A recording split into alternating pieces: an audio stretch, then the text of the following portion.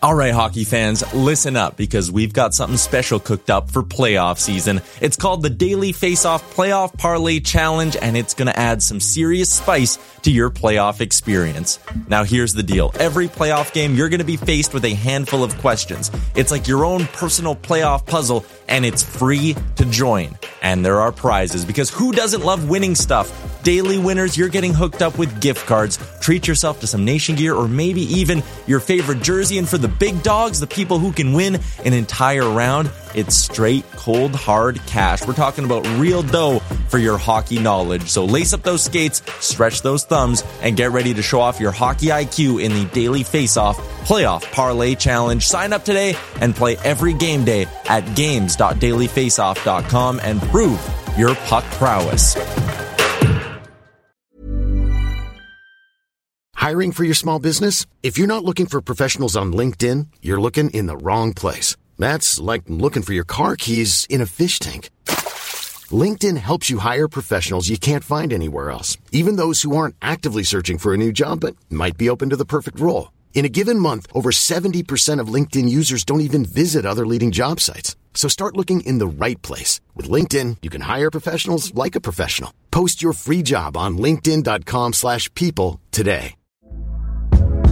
Hey there, it's Michelle Norris. I'm host of a podcast called Your Mama's Kitchen. When I travel, I'm usually looking for a way to find a taste of home when I'm not at home. And one of the things I love to do when I am at home is entertain. And Airbnb allows me to do that. When I was in California recently, I rented a house that had a great kitchen. And when we were sitting around the table, we were all thinking, we're in someone else's house. Someone could be in all of our homes as well. If you have a home, but you're not always at home, you have an Airbnb. Your home might be worth more than you think. Find out how much at airbnb.com/host. Can you see it? Did you notice? Checked, but the puck comes right to Pettersson, who tries a bank pass for Besser. In with a shot, he scores! A moment's notice. At arm's length. To the line, Hughes scores! In this existence, take you to the sun. First career NHL goal. Quinn Hughes makes it 1-0. You're listening to Canucks Conversation. Quinn Hughes, beat reporter here. I won't cover the Canucks. Yeah. I cover Quinn Hughes and what he's doing to the Canucks. A member of the Nation Network of Podcasts and delivered by DoorDash. Just wave the guy and get Demko involved. I wanted them in Valentine's Day. Wow. We should do a radio show together. Right on. I want to fist bump you right now. Burrow steals, cutting in, shoots, scores! Public display. Is that what you need? They slayed the dragon! Don't waste all the good stuff on the off air. Let's go.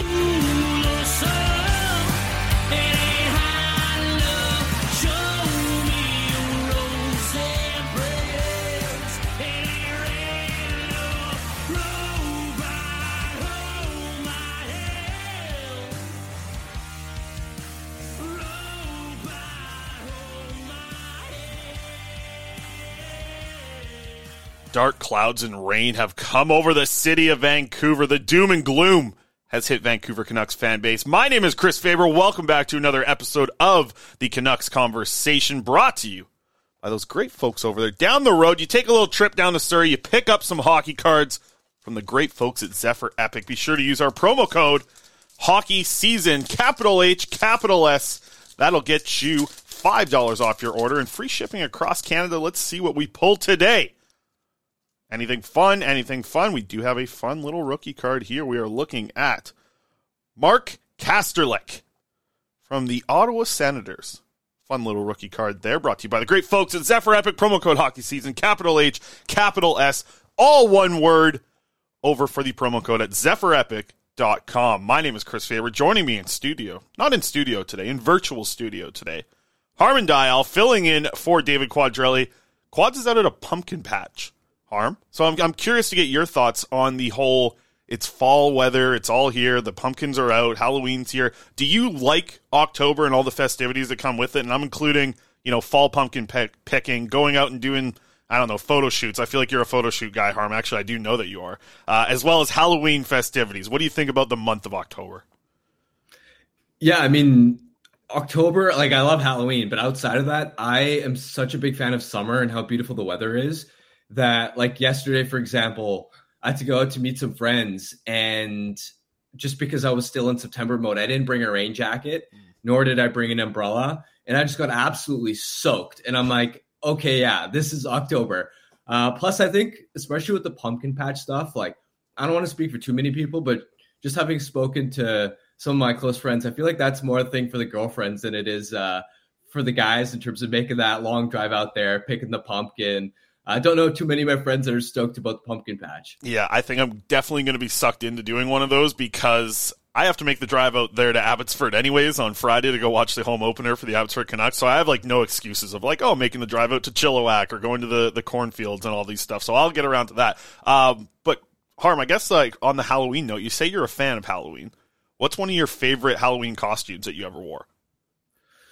It's a really good question. I remember one year I loved The Office. So I did, when Jim Halpert did the 3 staple version of Jim, I did that, which was sort of obviously kind of lazy, but I just love The Office so much. I'm trying to think of what else I've done in the past. I think the most recent time I dressed up, I did a Top Gun costume. I had the aviator shades. I had an old school green bomber jacket, my dad's old one. I had like green army type pants. So that was a ton of fun. That's awesome. Well, you're an Office fan. I should mention this. At the wedding, my wedding, we did the Office entrance, the song by Forever by Chris Brown. We did that entrance for our reception there. We'll have to see. That's awesome. The video is going to come out eventually here once we get our videographers, which I think are only like a week away. So I'm really excited to see how that turned out. I was screaming at the bridesmaids the night before, like trying to get everyone in order for to like know what they had to do on their dances going in. And it seemed to work out in the end. So that's good. I think my best costume, and it's very easy for me to do, from somewhat of the way that I talk, but also the way that I look, I was Ricky from Trailer Park Boys, and it's so easy for me to pull it off. I just get the shirt and then put on a pair of sweatpants, and it was the easiest costume, but it worked extremely well. So that's my go-to. I think is my best one. Also, one year I was Santa Claus, dressed up as Santa Claus for Halloween, which was pretty fun. Oh, that's lame. I mean, I thought it was good. That. You don't like the Santa move? No, it's Christmas. But it was like, I think the fun part was because it's Halloween, I was Santa Claus. I had a couple of elves with me as well. Okay, fine.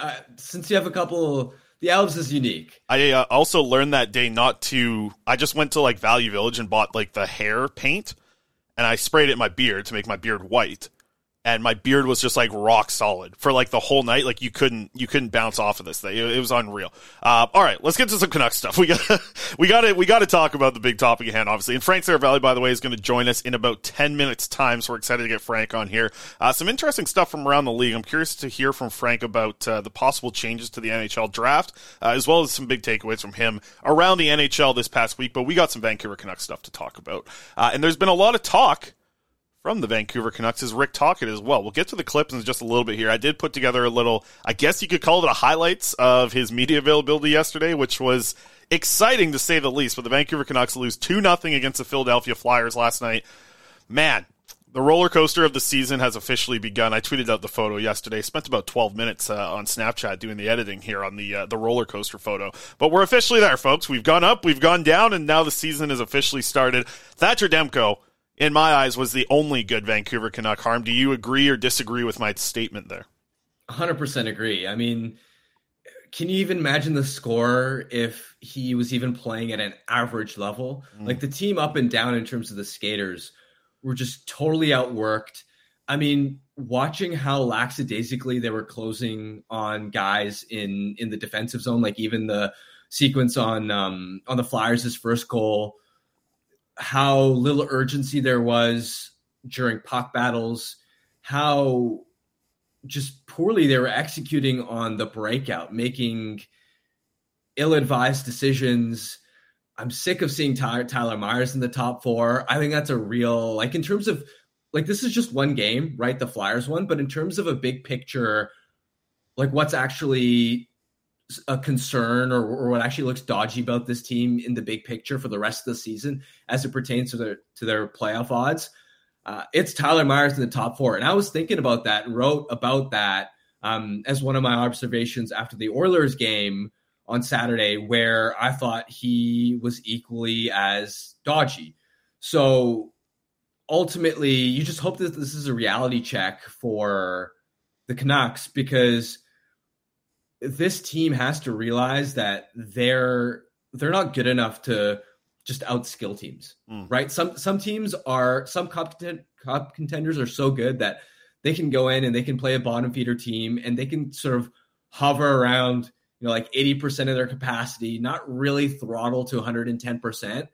And they're still so good. They still move the puck so well and finish plays that they can still win a game. The Canucks aren't that group. They cannot go into a game taking any opponent lightly or easily, and that's how it honestly felt. It looked like seeing their performance against the Flyers. It felt like they just thought things would come easy to them. Yeah, it's interesting to watch this season for the Vancouver Canucks because you brought up a good point. Like the best teams in the league, they just have more skill.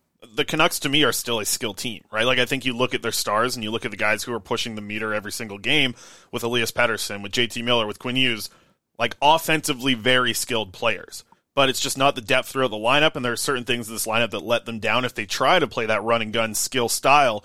That's why those changes need to happen. That's why this team needs to buy into being a structured team, buy into the Rick Tocchet system, because you brought up a great point. Like, you're just not going to compete with Toronto when you're in a boat race with them. You're not going to compete against actual good playoff teams when you get to that point, if you can even get to that point in the playoffs.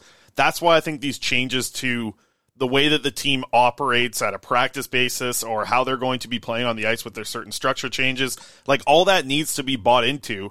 And I think it was pretty clear from Rick Tocchet yesterday that that wasn't happening. And you could start to see it, I guess, maybe in Saturday night's game as well, right? Like how much they were outshot. I think a team that plays under a structure doesn't get outshot 2-1, and that's what they have been over the past 2 games here now with the Vancouver Canucks, allowing 40-plus shots in both these games and not being able to get over 30 in either of these past 2. Yeah, they picked up the win, and it was an excellent kind of gutsy win on Saturday, but you didn't see that guts kind of pour out here in yesterday's game, and that just let the team down. Like they just didn't have... I just found it very hard for them to kind of put anything together, and I think that's something we've talked about for the Canucks over the past couple of years of like, it's sometimes really hard for them to string 3 passes together, whether that's a breakout or in the offensive zone, and that all came to fruition yesterday in a game where it just like tough to watch, like really tough to watch yesterday for somebody who's trying to like, give analysis on this Vancouver Canucks team. Like we're in here doing the show now. All we can really say was like they were bad. They just weren't good. They weren't giving effort. We'll get to the Rick Tocchet quotes in a little bit, but how much does this team need to continue to buy into that structure? And is this a thing that's like, it isn't going to take 3 games. Like this might take a full season before we can start to see the results, maybe even next year with this Canucks team. It's massive. It's essential. And I would clarify that I think even though they were handily outplayed against the Oilers, I still think that was a different type of performance because first of all, quality of opponent, and even just, I thought there was a different resilience level and pushback when you think about the first 40 seconds or so. Evander Kane comes in, and that's a pissed off Oilers team that you just embarrassed them, and he crushes Hronek. 3 scoring chances right off the bat. They score, home opener, crowd's going nuts, and they had the nerve to weather the storm. And I didn't think effort was so much an issue. I thought the issue was more the foundation of, okay, they can't move the puck on the back end, and that was more of a skill thing. Whereas I thought the actual effort was more of an issue, and this was a way uglier performance against the Flyers. You know what this reminds me of? It's like, and this is the thing to keep in mind in terms of the buy-in, because it requires a ton of hard work over the course of an 82-game season. It's like when someone sets a New Year's resolution to go to the gym, right? It's not hard to do for the first 2 weeks when you're motivated. The hard part is maintaining it with consistency over the entire year. It's doing it when you're tired and not motivated. And that's when you find out about a person's actual commitments to their goal, their actual discipline, their actual focus and character, and what standards they actually hold themselves to. And for the Canucks, it's like this team is a week into that New Year's resolution. They're swearing this time is different. And the first week they were dialed in with everything. And usually this team, they're not dialed in week 1. They're usually already skipping their workouts week 1. but they were in it week one. Now, yesterday they skipped a workout, right? And here's the thing. Now, if you skip one day but get back on the grind, that's not going to hurt you. It's going to be a blip in the radar. It's not going to matter as long as you're consistent. The danger is that if skipping that one workout this early, when it shouldn't be that hard to compete, is a sign that you don't have the professionalism, the maturity, and the mental fortitude to stick with this intense sort of buy-in and training program for an entire year. So that's kind of the way I think about it. And that's why I think the response against Tampa is going to be so huge, because the Lightning are going to be a desperate team. They're 1-2-1, I believe. And so they're going to be coming at you on firing on all cylinders, but also they're weak, right? They don't have Vasilevsky. They've got injuries up front and on the back end too. Like that Lightning team on paper is vulnerable, but they're also going to be really hungry. So how do you respond to this first initial test of adversity? How do you respond to getting smacked in the face? That's going to be the real sign of where this team is at. Yeah, because it's not like we're throwing away the season after one game, right? There was a lot of really good things in those first two games, but you're right. It is a perfect example to talk about missing a workout early on in the season. And I think a lot of this now turns to the coaching staff, right? And this is now a different coaching staff than a Bruce Boudreau coaching staff. This is a coaching staff that's, willing to, if they're willing to talk to the media and talk about their players in this way, I'm very curious what they are with closed doors, like how intense Rick Tocchet is. So we'll get to the clips right now, because I do think that this is a big topic of discussion here.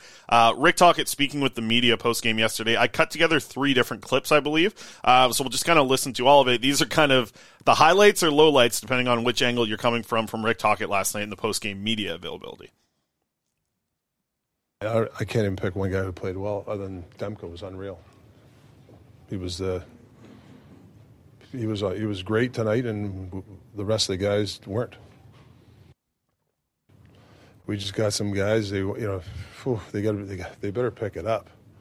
I mean, I saw a lot of. I don't like to use the word soft, but I didn't see guys competing at all, and that's alarming.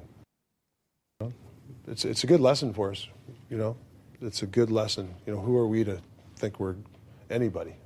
So, we'll go to have good practice tomorrow, and we'll see how the guys respond against Tampa. A Stanley Cup winning kind of team. Let's see if they respond. That last little quote there, that's kind of the big quote that I think you take away, right? I mean, this Canucks team hasn't won much, and there's a comment here from Antagonist. We need to see a statement win from them tomorrow. Let's see what character they have built this year. I think you can have a player really make a case today.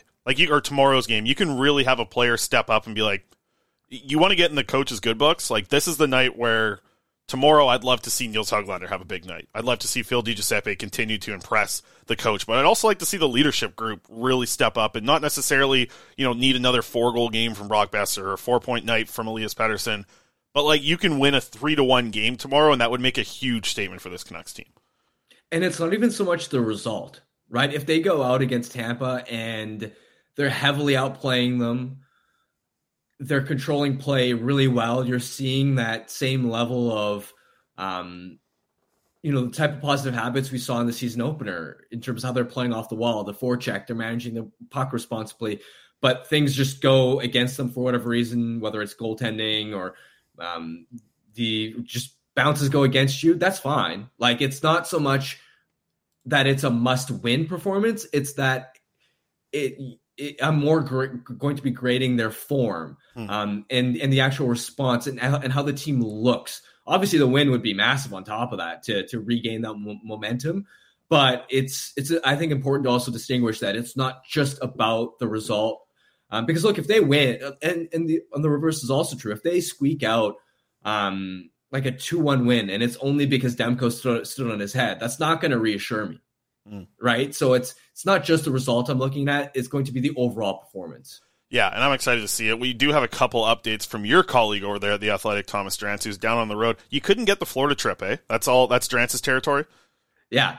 All right, well, we do have some updates from Elias Pettersson was absent at practice today, and we did see the lines come together. Mark Friedman also joined the team, who was just traded yesterday for Jack Rathbone. He's already down with the team, wearing Troy Stetcher's old number 51. If you're trying to become a fan favorite real quick, picking number 51 I think is a very smart move. Do you think we'll see Friedman on Thursday? I mean, he's already there practicing a day in advance.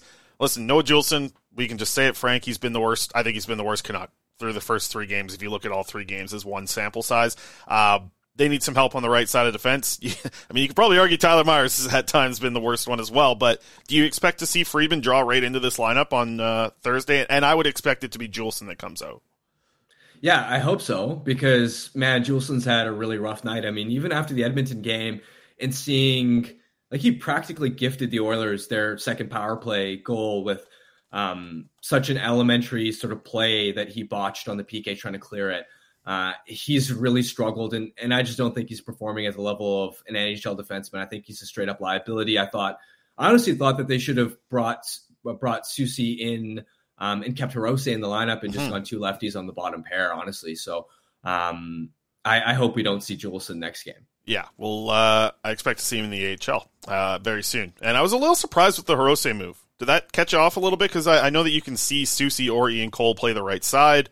I was a little surprised that Hirose gets sent down. I guess the way that I can logically believe that it's the right move is for Hirose to be getting a lot of ice time down there in Abbotsford now, and I guess they kind of have an open spot after trading Jack Rathbone. So let's bring in our guest here. Frank Seravalli's here on the call, and I think the crown's gone around a little bit too. Did I hear? What's Aaron talking about here, Frank? You guys are having some fun this morning, I heard. Hiring for your small business? If you're not looking for professionals on LinkedIn, you're looking in the wrong place. That's like looking for your car keys in a fish tank.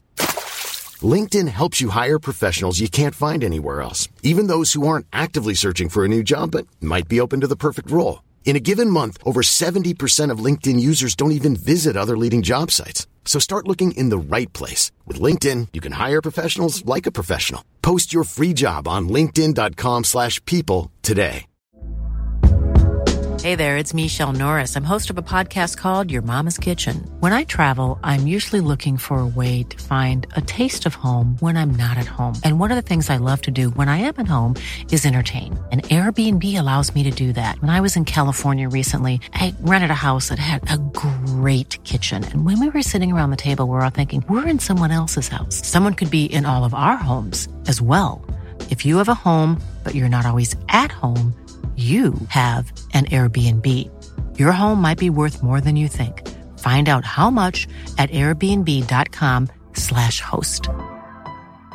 Wow. Nice. Yeah. What you're hearing are the sounds of people everywhere putting on Bombas socks, underwear, and T-shirts made from absurdly soft materials that feel like plush clouds. Yeah, that plush. And the best part? For every item you purchase, Bombas donates another to someone facing homelessness. Bombas. Big comfort for everyone. Go to bombas.com/ACAST and use code ACAST for 20% off your first purchase. That's bombas.com/ACAST. Code ACAST. No, definitely not this morning.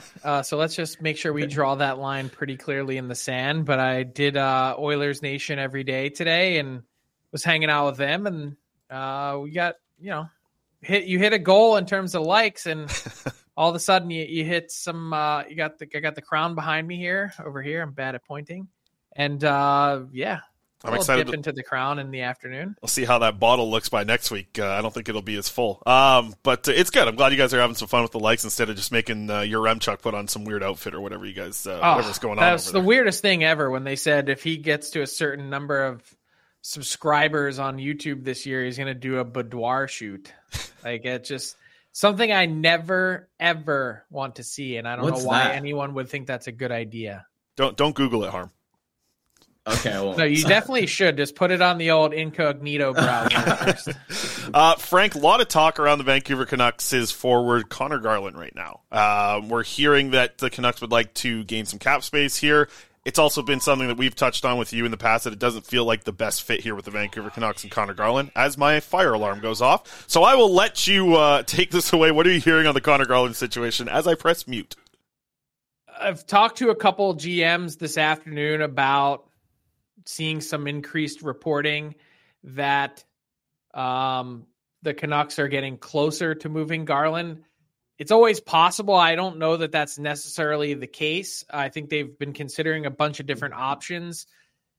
I said it with you guys last week that the biggest issue that's surrounding Connor Garland with the Canucks is the term, that teams aren't willing to extend themselves out a few years down the line. And yes, the Canucks are willing to retain money. Yes, they're willing to take on a guy on another team that, some in that market may see as overpriced in order to try and make something happen. I think everyone is on the same page in that for culture reasons, for competitive reasons, the best thing for everyone is to get him a fresh start elsewhere. But as you mentioned, Fabes, I think this is something that they've been talking about for a while now that just hasn't materialized. He's been on my trade board for a calendar year. Frank, I just wanted to follow up on that and sort of alluding to, the term aspect. The one thing I've wondered is why the Canucks seem so motivated to sort of get this done now, because I'm almost looking at it and going, I'd rather wait till the season ends where he'll be owed less term, less salary. The cap might go up a bit. I'd probably rather be looking to deal him in that type of market rather than now. What do you think is the major appeal for the Canucks in trying to get this done now? Is it that they want a defenseman back? Is it the idea of freeing cap and being able to bank cap space for the deadline and potentially add later in the season? Where do you think management's at with that? I think it's part of both those things. It's trying to get a defenseman in. It's trying to get that flexibility to do it. But at the same time, I think there's also a part of them that's saying, before this really gets out of hand and becomes a bigger headache, let's try and address this situation. I think both sides have done a really good job of trying to keep this calm and quiet, but I think it's one of those situations that's sort of percolating under the surface here, that you're dealing with a player who's never really felt like he's been wanted here since arriving, since signing the contract. He's never really felt comfortable, and now probably feels like he's not even really being utilized properly to be a success and to play his way out of here. So before that becomes ugly, I think they'd like to address it. The problem is it's already ugly on the cap, and in a flat cap world, no one is signing up to take that off your hands, not without a pretty decent package in return. And the other part that I'll add in too is you're also dealing with a team that has dead cap money and has, other stuff that's on the books for multiple years, to the point where I think the last thing the Canucks really want to do is try and be in a spot where, they've moved on from Connor Garland, but will have further pain moving forward, especially as the Ekman-Larsson buyout jumps up in the next few years. Moving forward here, by the way, I'm going to quote Bruce Boudreau here. I'm not walking down 15 flights of stairs. I don't smell no smoke. I'm going to risk it here with my fire alarm going off in the background. But Frank, another interesting note that came out here, and I think this is something that Harm and I are very curious about, because we love going down to the NHL draft and having a good time with everybody down there. Sounds like there may be some changes coming up to the NHL draft in the future, maybe not in this next coming season, but potentially 2025. What are you hearing on the NHL draft? Honestly, it's possible even before, for this upcoming draft in 2024. They haven't nailed down the facility just yet. And as this has sort of dragged on, a couple of the teams have said, hey, why are we doing it this way to begin with? And so the NHL said, well, we'll ask everyone. And so what they did today is they sent a memo to all 32 teams. Very simple. Check one box and send it back to us. Would you like to keep the NHL draft status quo, everyone on a draft floor in the same city? Or would you like to see it become decentralized and, in a way, more virtual, in sort of like how they did 2020 with cameras in war rooms and ability for teams to sort of congregate on their own? I think it's a better system to have it decentralized. I know that's not the popular media pick. This is not about me or you or us going to Nashville and getting to hang out with everyone in the league, as awesome as that is. It's really more so about, I personally think the draft floor, the way that it's set up now, is not very advantageous or conducive to creating transactions. No one really wants to pick up the phone and call their counterpart GM who's feet away and have everyone in the building see, and on TV, that you're talking to so-and-so on the phone. It becomes obvious what you're trying to accomplish. And so the nice part about being in a war room is, even with a camera there, just step outside and make a call.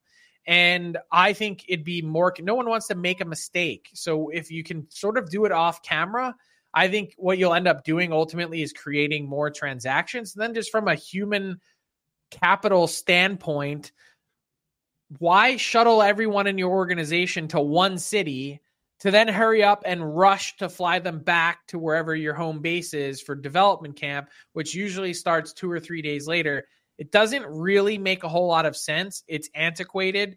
There's a reason why the NFL and Major League Baseball and the NBA do it this way, is because this is the best way for teams to conduct business. And just to sort of follow up on that, one of the other things that I've thought about a lot is just how closely the draft and free agency are sometimes smushed together. I mean, last time in Nashville, there was one day in between the end of the draft and in July 1st. Do you think that's how do you think the teams feel harmed that won the cup? Yeah. It's usually like you're still nursing your hangover, and there you are at the last table in the room because you've got the last pick in the first round if you didn't trade it. And then, by the way, after this is over, you've got 1 day until free agency opens, and 2 days after that is development camp with all these new players in your town. Like, it's too much. Do you think the league would ever consider altering, like, it feels like this cup is being awarded later in June compared to years past. And again, the window between the draft and free agency is getting compressed more and more. Do you think there is perhaps some momentum to sort of address that, or is that something that even behind the scenes teams are hoping can be potentially fixed down the road? I think some teams would like to see it. I think handing out the cup earlier is a benefit to everyone. Look, when you guys know what it's like being in Canada, when the weather turns in Vancouver from, dreary, winter, cloudy, rainy days, and you start to get that sun and the blue sky and the perfect temperatures, the last thing you really want to do is be sitting there watching hockey. You're out. If you're in any Canadian market, the season is so short outside that if your team isn't in the mix, there's almost zero chance you're watching. So I think that's a big reason why you should continue moving it up. It used to be back in the day, Stanley Cup was awarded by May 31st, and that's it. In this case, I would say the league has little wiggle room to do that, especially in a year like this. The puck didn't drop on the regular season until October 11th.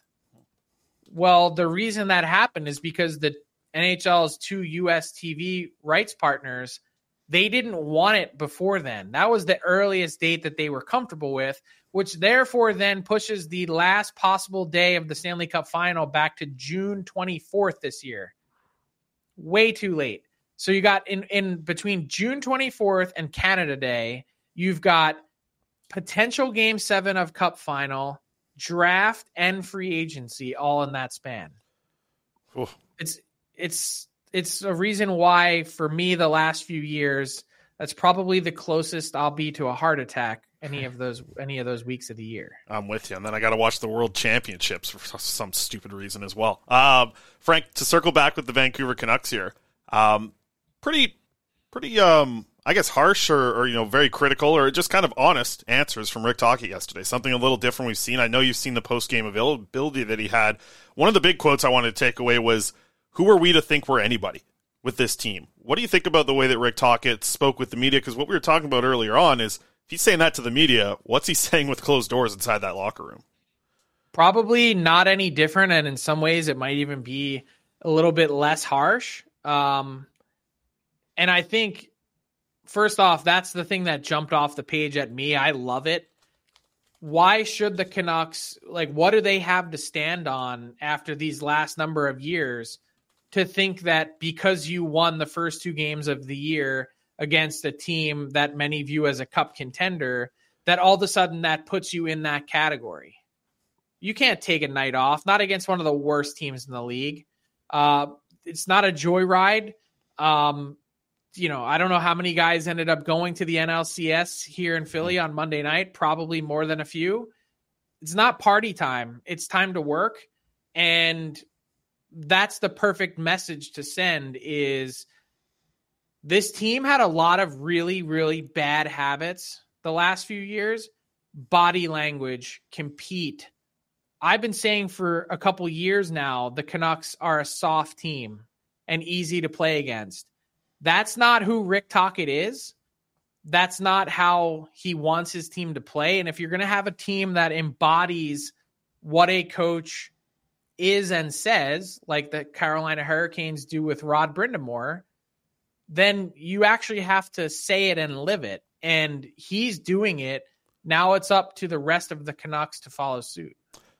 Frank, appreciate your around the league stuff here on the show as well, because I know a lot of folks, they just tune in here for the Canucks content. So I'm curious, what was your favorite story over the past week here? We're 1 week into the regular season now. What was one of the favorite ones for you to kind of, just dive in on your own and learn about? I love the Matthew Phillips revenge game. Yes. Against the Flames. I've got lots of time for someone that's trying to scrap and make it, let alone someone that's 5'7". And, oh, by the way, the Calgary Flames have also let a 5'7" really talented player walk before. His name ended up being Marty St. Louis. So it does happen. Not saying Matthew Phillips is going to be that, but to get your first NHL goal against the team, it's really the coach that never gave you a crack in Darryl Sutter. Had to be pretty satisfying. So I love that story. And I was at Connor Bedard's first game in Pittsburgh. Somehow that's become a debate as to whether or not he's doing too much media.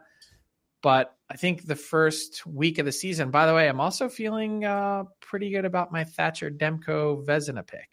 You looked really smart yesterday, Frank, as you normally do around here. But only game 3. Yeah. Hey, don't count the chickens yet, but I think you're close. I got to say, Matthew Phillips, so when I was first starting out in hockey, I was in the Vancouver Island Junior Hockey League doing some play-by-play over there in the BCIHL.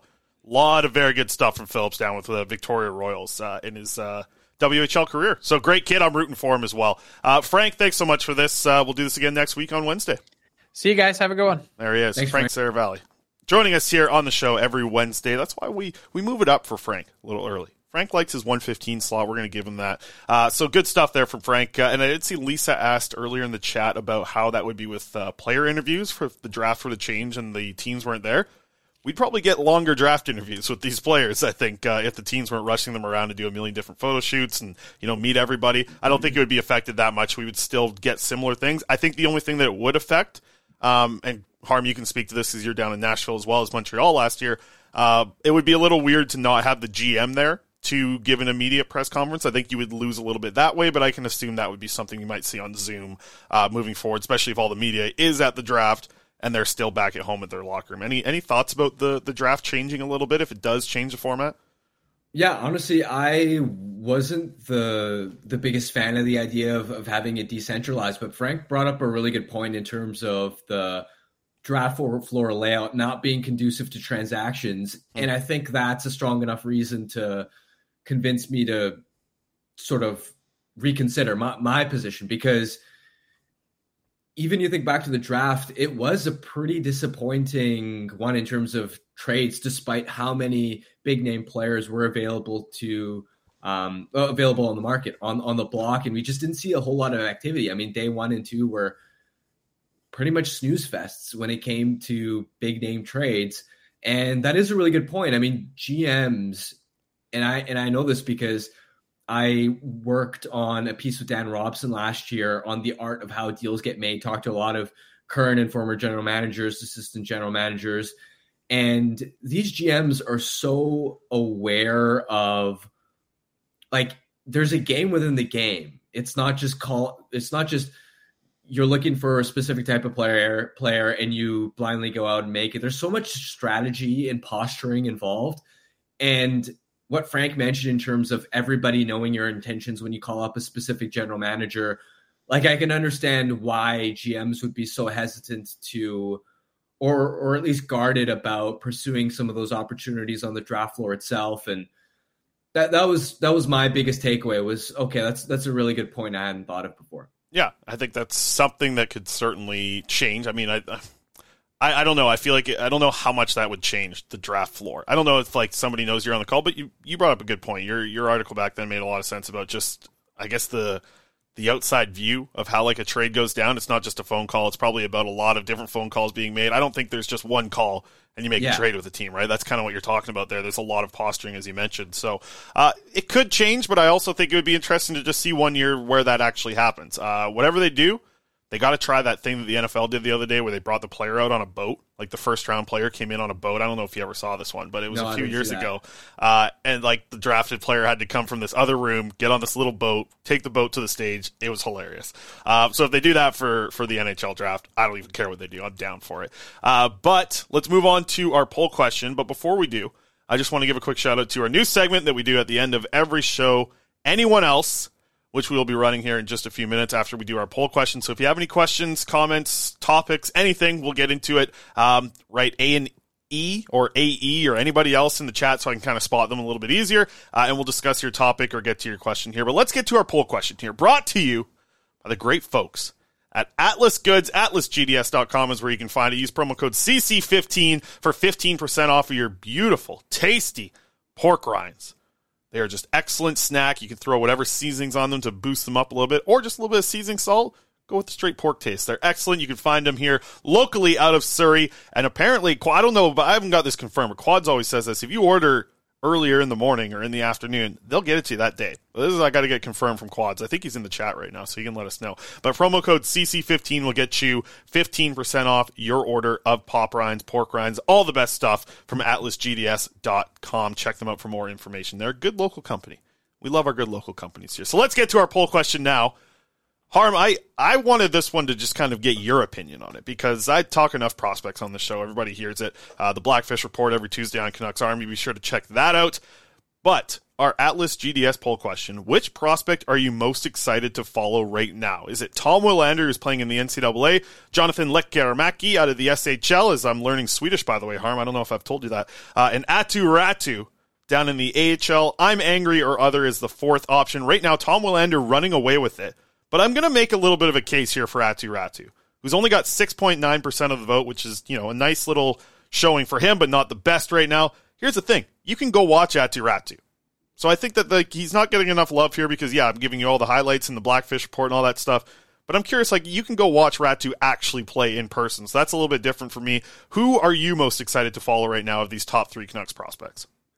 Willander. I mean, just because, for starters, the positional premium for a right shot defenseman. I mean, you look at the Canucks right now and you're like, boy, they could really use another stud on the right side of the blue line. And that's where tracking his development is going to be really interesting to see. Also, just because he was a really interesting player where he really came on strong in the second half of the season, was a late riser. And those players are sometimes interesting because especially coming out of the strong U18s, tournament that he had, there's almost two ways of looking at it. Sometimes the negative or the potential risk is that you're putting too much stock into, their U18 performance and not enough stock into the overall body of work. And you perhaps rated the prospect too high. But then the other side of the ledger is these guys are so young and sometimes they do take massive leaps in season. Could that second half down the stretch performance really be a sign of what he really represents as a talent? And the Canucks were perhaps making a smart bet by taking him that early. And so that's where even just watching how he fares offensively, I mean, Willander was really excited about the opportunity to go play in the NCAA. Again, not many Swedish prospects make that decision. He wanted the bigger ice time, bigger opportunity. And look, this may not be the huge... And sorry, Harm, I wanted to jump in here with that. For people that don't know, he's not coming out of the SHL, right? He's coming out of the J20. So not only is he getting all that extra ice time instead of making the jump up to the SHL, it's still a jump up in league. The J20 league in Sweden, there's some skill for sure, but the NCAA is a much more difficult league. So he is still making a jump in competition. Yeah, and it's not that, I should also clarify, just because they've got Lane Hudson, who's a stud, plays huge minutes, power play, pure offensive guy. I'm not looking at Willander to put up a ton of points and be at the end of the season in the conversation of a Quinn Hughes type draft plus 1 year where you're like one of the best players in the entire league. But I am curious to see how much of an improvement he can make in terms of his puck skills, the offensive side, the playmaking, and how he fares overall. I had a question this week into the Monday mailbag, and they said if Willander, like, he had a great start. It was one game over the weekend, so the people are getting a little bit ahead of themselves. But, like, if he has an unreal season in the NCAA and he's able to defend, he's able to put up a ton of points, and, you know, we saw it in the third period of that one game that he played. He was playing with Hudson, and that's huge. He played the whole third period alongside him. They're going to put up points. You play with Hudson in the NCAA, you're going to put up points. Could you see a world where, like, if everything goes really good for him this season, like, is it even possible to think that he could jump into the lineup at some point this year? Or is it just too soon? And I know we're only one game in, but it was a very strong performance. If he continues to even grow off of that, like, it has to at least be a possibility, I think. Yeah, I think it's a little far-fetched. I mean, maybe it'd be one of those things where he has such a strong year that you're looking at, okay, do we sign this guy and turn him pro? Mm-hmm. And because of that, all right, just to burn the ELC, and if this team's out of the playoff race, hopefully they're not, but if they are, low stakes, get him into a few games, just to get his feet wet, maybe. But I think we're getting ahead of ourselves a bit for sure. I think the bigger conversation would be, again, if he has a huge year, does he sign at the end of one season like Quinn Hughes did, as opposed to originally I looked at Willander as more of a raw sort of project, and I was thinking more along the lines of 2 years maybe. And again, even when he turns pro, it's not just you're immediately going to join the NHL. There's always the option of developing in the American League. So that's how I'd be viewing his situation. Yeah, I think it's possible, but like I said, it would have to be, you would have to be blown away with his play in the NCAA. And listen, he did that in one game. It was one game. He did blow us away in his first game. So we'll have to see. There's a long ways to go before we get to that point. Let's get to our next segment here. Anyone else? We've added it to the show. We want to get the comment section involved. We always see the comments. It's hard to really kind of dive in as the show's going on, especially when one of us is going on a long rant. So this is our Anyone Else segment, brought to you. And Harm, I don't know if you remember this from last year, but do you remember what to say after I say brought to you by the great folks at DoorDash? Ding dong. There you go. You did better than I did yesterday. I forgot it. So DoorDash, let me get a quick read in here and we'll get to anyone else. With Double Dash on DoorDash, you can order from multiple restaurants or stores in the same delivery without additional delivery fees. So everyone can get what they want and they need. Have you ever used the Double Dash? I do it sometimes to get like a second little thing from 7-Eleven if I'm short on energy drinks or whatever. Like, you got the DoorDash going, and then you can pick up, like, a quick thing from these little convenience stores. I love it. I love the Double Dash. And for I didn't even know that was a thing. Yeah, I'm literally just finding out now. There you go. DoorDash, clip that. Listen to that one.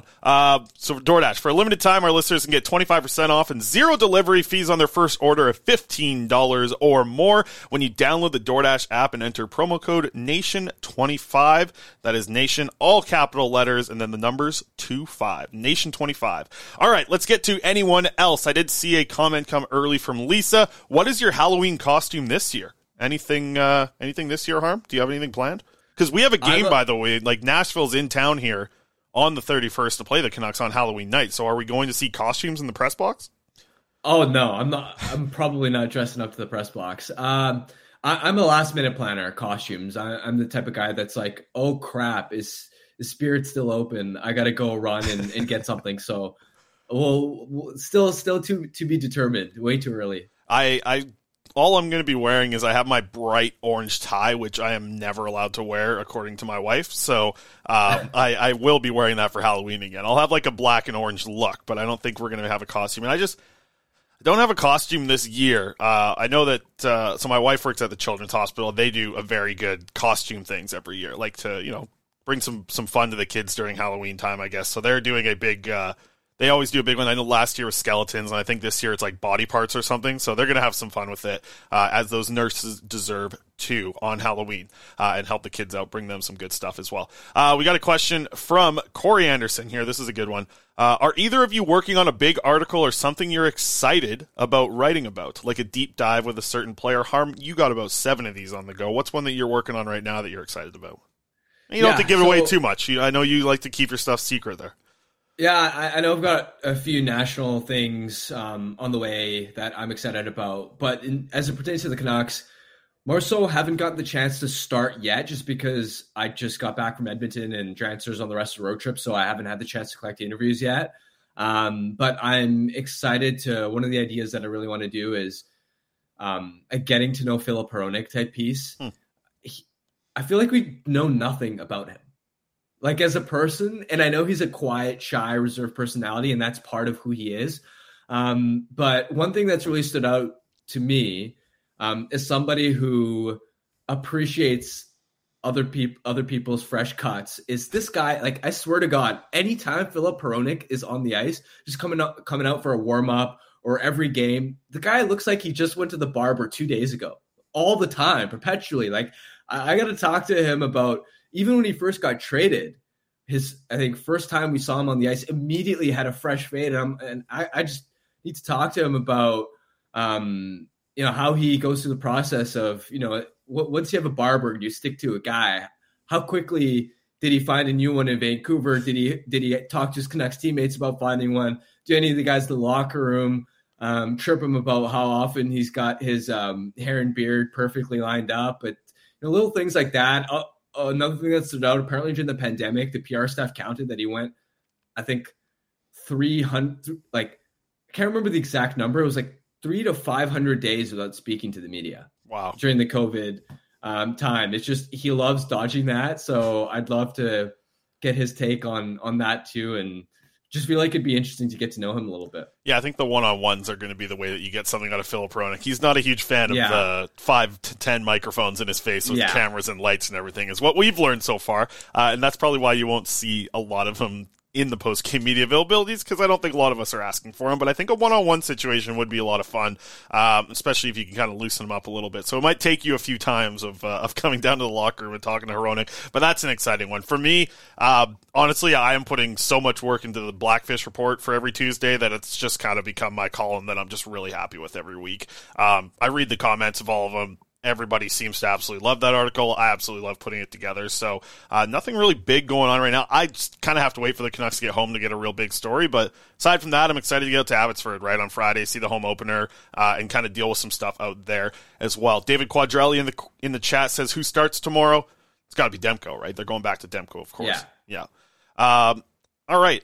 Jeremy asked, do you connect with other well-known Canucks influencers in Vancouver, like Rob the Hockey Guy, as well as Hockey Guy on YouTube? I'm guessing here, Lego, Parker, and Clay. Yeah, I've never chatted with. Is it the Hockey Guy? Like he's got a big YouTube channel, I know. Much bigger than ours. It's the Hockey Guy, right? So I know he's from Vancouver. I've never actually interacted with him. But Gio, Lego Rocks, he's excellent. Parker and Clay in their show, Canucks After Dark, they do an excellent job as well. And yeah, I just talked to Clay a couple days ago. I was in his live stream the other day because they only had the French broadcast of the AHL game, which I can speak a little bit. I mean, my French is rusty, so I wasn't able to keep up with play-by-play, but it was nice to check in with Clay. What about any other people outside the reporters in Vancouver that do Canucks stuff that you're buddies with there, Harm? Not too many. There's a guy named Armin who does a bunch of TikTok stuff that I've ran into a couple times, and he's a nice guy. Armin's awesome. You see him outside of the rink? He's outside of the rink, right? Coming and yelling at you? After games? Not only that, one of the UBC practices was when I most recently ran into him, and he's pretty big on TikTok. I think he's got 10. I mean, I'm not on TikTok anymore, so I don't know, but he's got a lot, thousands, tens of thousands, I think. Yeah. So and he's such a cool guy, but aside from that, no, not really. Okay. Yeah, no, I love Armin's he's always outside the rink, and he's just pumped to see everyone. It's so nice and just full of energy. Love it. I love seeing him. I got to get a video of him one time before next time I come out, because it's just it gets me so excited. I see him from outside the window, coming out of the rink, and he's just fired up, ready to go. So that's all great stuff. I think we'll close out there. We got our Betway bet of the day. But anyone else, we're just going to keep growing it. We'll keep growing the segment here. I like it at the end of the show, get the comments involved, because I feel like that's something maybe we lacked last year. We didn't get the comments involved enough. So now we have a segment for it, and it's brought to you by the great folks at DoorDash. Ding dong. Well done, Harmon. Promo code NATION25 for 25% off your first order. Let's get to our Betway bets of the day, and then let's get out of here. We had a big letdown yesterday. I gave you JT Miller for 2 points and the over to be over 5.5 goals in the game. That did not happen. So what do? we go to what we know. We go outside of the NHL. We're going over to Sweden. We got Örebro playing HV71 tomorrow. HV71, not a very good team in the SHL. Örebro, one of the best teams. I think they're top 3 right now in the SHL, and they've been playing good hockey, scoring a lot of goals. So we're going to go with Örebro winning and hitting the over of 5.5 total goals in this game at plus 220. A $10 bet's going to return you $32. We did well on our AHL bet last weekend. We'll have to see if we can follow it up here with Örebro winning against HV71 tomorrow morning at 10 a.m. So you got some time to get your Betway bets in. Bet the responsible way. Must be 19 plus to play. And producer Aaron has a photo shoot for you. You asked about the boudoir photos that Tyler Yaremchuk, who's over at Oilers Nation, is going to take. I feel like I should rescind that request. I would. I don't want to know anymore. So yeah. Oh, okay. There you go. From Seinfeld there. This is what one of our hosts over in one of the Oily Boys, one of the head of the hosts out there, I'd have to say. I don't know what's going on over there in Edmonton. This is why I avoid that place. I don't go over there. Quads is over there. And then he walks in and sees stuff like this going on. This is why I don't go back to the Oilers Nation's HQ. Aaron, can you explain this? Can you explain what actually is going on with your Yaremchuk? You guys did hit the mark, and this is happening now, right? Well, we haven't officially hit the mark yet. I'm not sure what the final number is supposed to be. I think it's like 20,000 or something like that. Maybe it's even 30 by the trade deadline. But I don't know. It's what Tyler does. He just makes these ridiculous bets where, like, he can't even win. He can only lose. Example for yesterday is he said if the Oilers' second line could score 5-on-5, he'd do a shot at Crown Royal. Well, there was nothing if they didn't score, and then they ended up scoring 2 goals. So he lost that one, too. He was in a Snoopy costume earlier. We started the season. He was in a Barbie costume. We tend to make ridiculous bets over here in Edmonton, and Faber, I think that's something you guys should be picking up. I do think boudoir shoots should be on the line. I don't know. Like I said, we like our subscribers actually over here. We like them. I feel like this isn't for the subscribers. I feel like all of these bets are just for Tyler. Yeah, it's true. It's true. Hey, we had our most liked show ever today on Oilers Nation every day because they knew Tyler was going to have to do a shot from our friends at Crown Royal. Interesting. Okay. Got to tease him somehow. We'll see. Get him somehow. We'll see what we can do over here. I got to get to Zach's question because I see the chat's letting me have it. I did miss it. Let me pull it up here. Zach's question for anyone else. Who should the Penguins draft with the Canucks' 2024 first-round pick? Quads is talking about moving the first-round pick. I feel like he's setting Zach up for this question. We'll have to see what happens if they end up moving it. How about... let's throw a name out there. Konsta Helenius out of Finland. I feel like he'll be somewhere in that 18 to 25 range at this coming draft year. So Helenius. I like the 18 to 25 range. Yeah, Canucks are going to make bold the playoffs. of you to assume it's not like 13th. Yeah, we will see what happens when if they got to move the first round pick, they got to get in the playoffs. We'll see how that storyline develops as the season goes on, and we'll see if Quads' take about a first round pick possibly being in play. Hey, I've heard crazier takes about this season. I really have. I think that it isn't the worst take in the world. Just seeing how this team is operating and how they are in their cycle, I feel like. Yeah, I mean, this... I hate it. Don't get me wrong. I hate it. I like prospects. Yeah. They love taking shortcuts, right? The last regime, and they're always ready to go all in. I mean, you even think about 2019-20, right? They went out and... even though it felt a little early, they went out and made that splash for Toffoli. So we'll see. We will see. The first-round pick, for now, remains in the Vancouver Canucks' possession. And their first-round picks over the past couple of years, they were looking good, part of our poll question today. Harmon, thank you very much for stepping in today. I know last minute you jumped in for Quads because he's a pumpkin patch guy, I think, like we talked about earlier on in the show. Anything else for you coming up soon over at The Athletic? Give us a promo code. Give us click a Harmon article and subscribe that way, right? That's the thing they got to do. Yeah, I've got... trying to think what I've got. Oh, tomorrow I've got a big thing coming up on just looking at the NHL's biggest lineup experiments.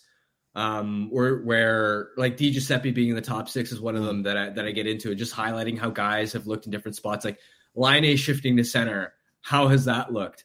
Lafreniere finally getting an extended top 6 look. How has that looked? And Di Giuseppe was one of the 7 that I sort of dove into. So really excited to get into that, just because I feel like so many times at the start of the season, you like flip on the TV or you see teams line rushes and you're like, wait, why is that guy in that part of the lineup? Why is he playing out of position? Who is that guy that's somehow playing on the Oliver Ekman-Larsson too on the right side? I've been following all the tape on him. He's been playing 26 minutes a night. And I clipped a lot of videos, so Canucks fans, you'll get a sense of how OEL is looking playing. Like quarterbacking their top unit power play, just legit being deployed as the number 1. So you guys could see, for better or worse, how that looks tomorrow morning. How did he flip from becoming a liability to a bargain now, making $2 million with Florida? I don't know about that. It's been good, interesting. Yeah, for sure. You brought up an example, like you brought up the early lines. Like I was curious to see where Owen Tippett was in the Flyers lineup last night. I think it was in top line. I think it was Couturier and Atkinson, I think, last night. So I was curious to see, I was like, what happened to Tippett? I remember in World Juniors just being like one of the most ridiculous scorers for Team Canada there. And yeah, up to the top line in Philly. So that's another one of those examples. We'll have to see if that's in your article or not, Harm. But good stuff over there at The Athletic. Thanks, man. All right. So click that article, subscribe to The Athletic, all that good stuff. For my co-host, Harmon Dial, and our producer, Aaron Bordato, who's in a better mood today because he didn't have to deal with David Quadrelli, aside from the chat. My name is Chris Faber, and thank you very much for listening to another episode of the Canucks Conversation. Canucks Conversation with Quads and Faber. New episodes every weekday, 1:30 across the board, except for Wednesdays, 1 o'clock. We'll see you there live on the Canucks Army YouTube channel. For more information, visit CanucksArmy.com. How about keep it to a thank you, Jim?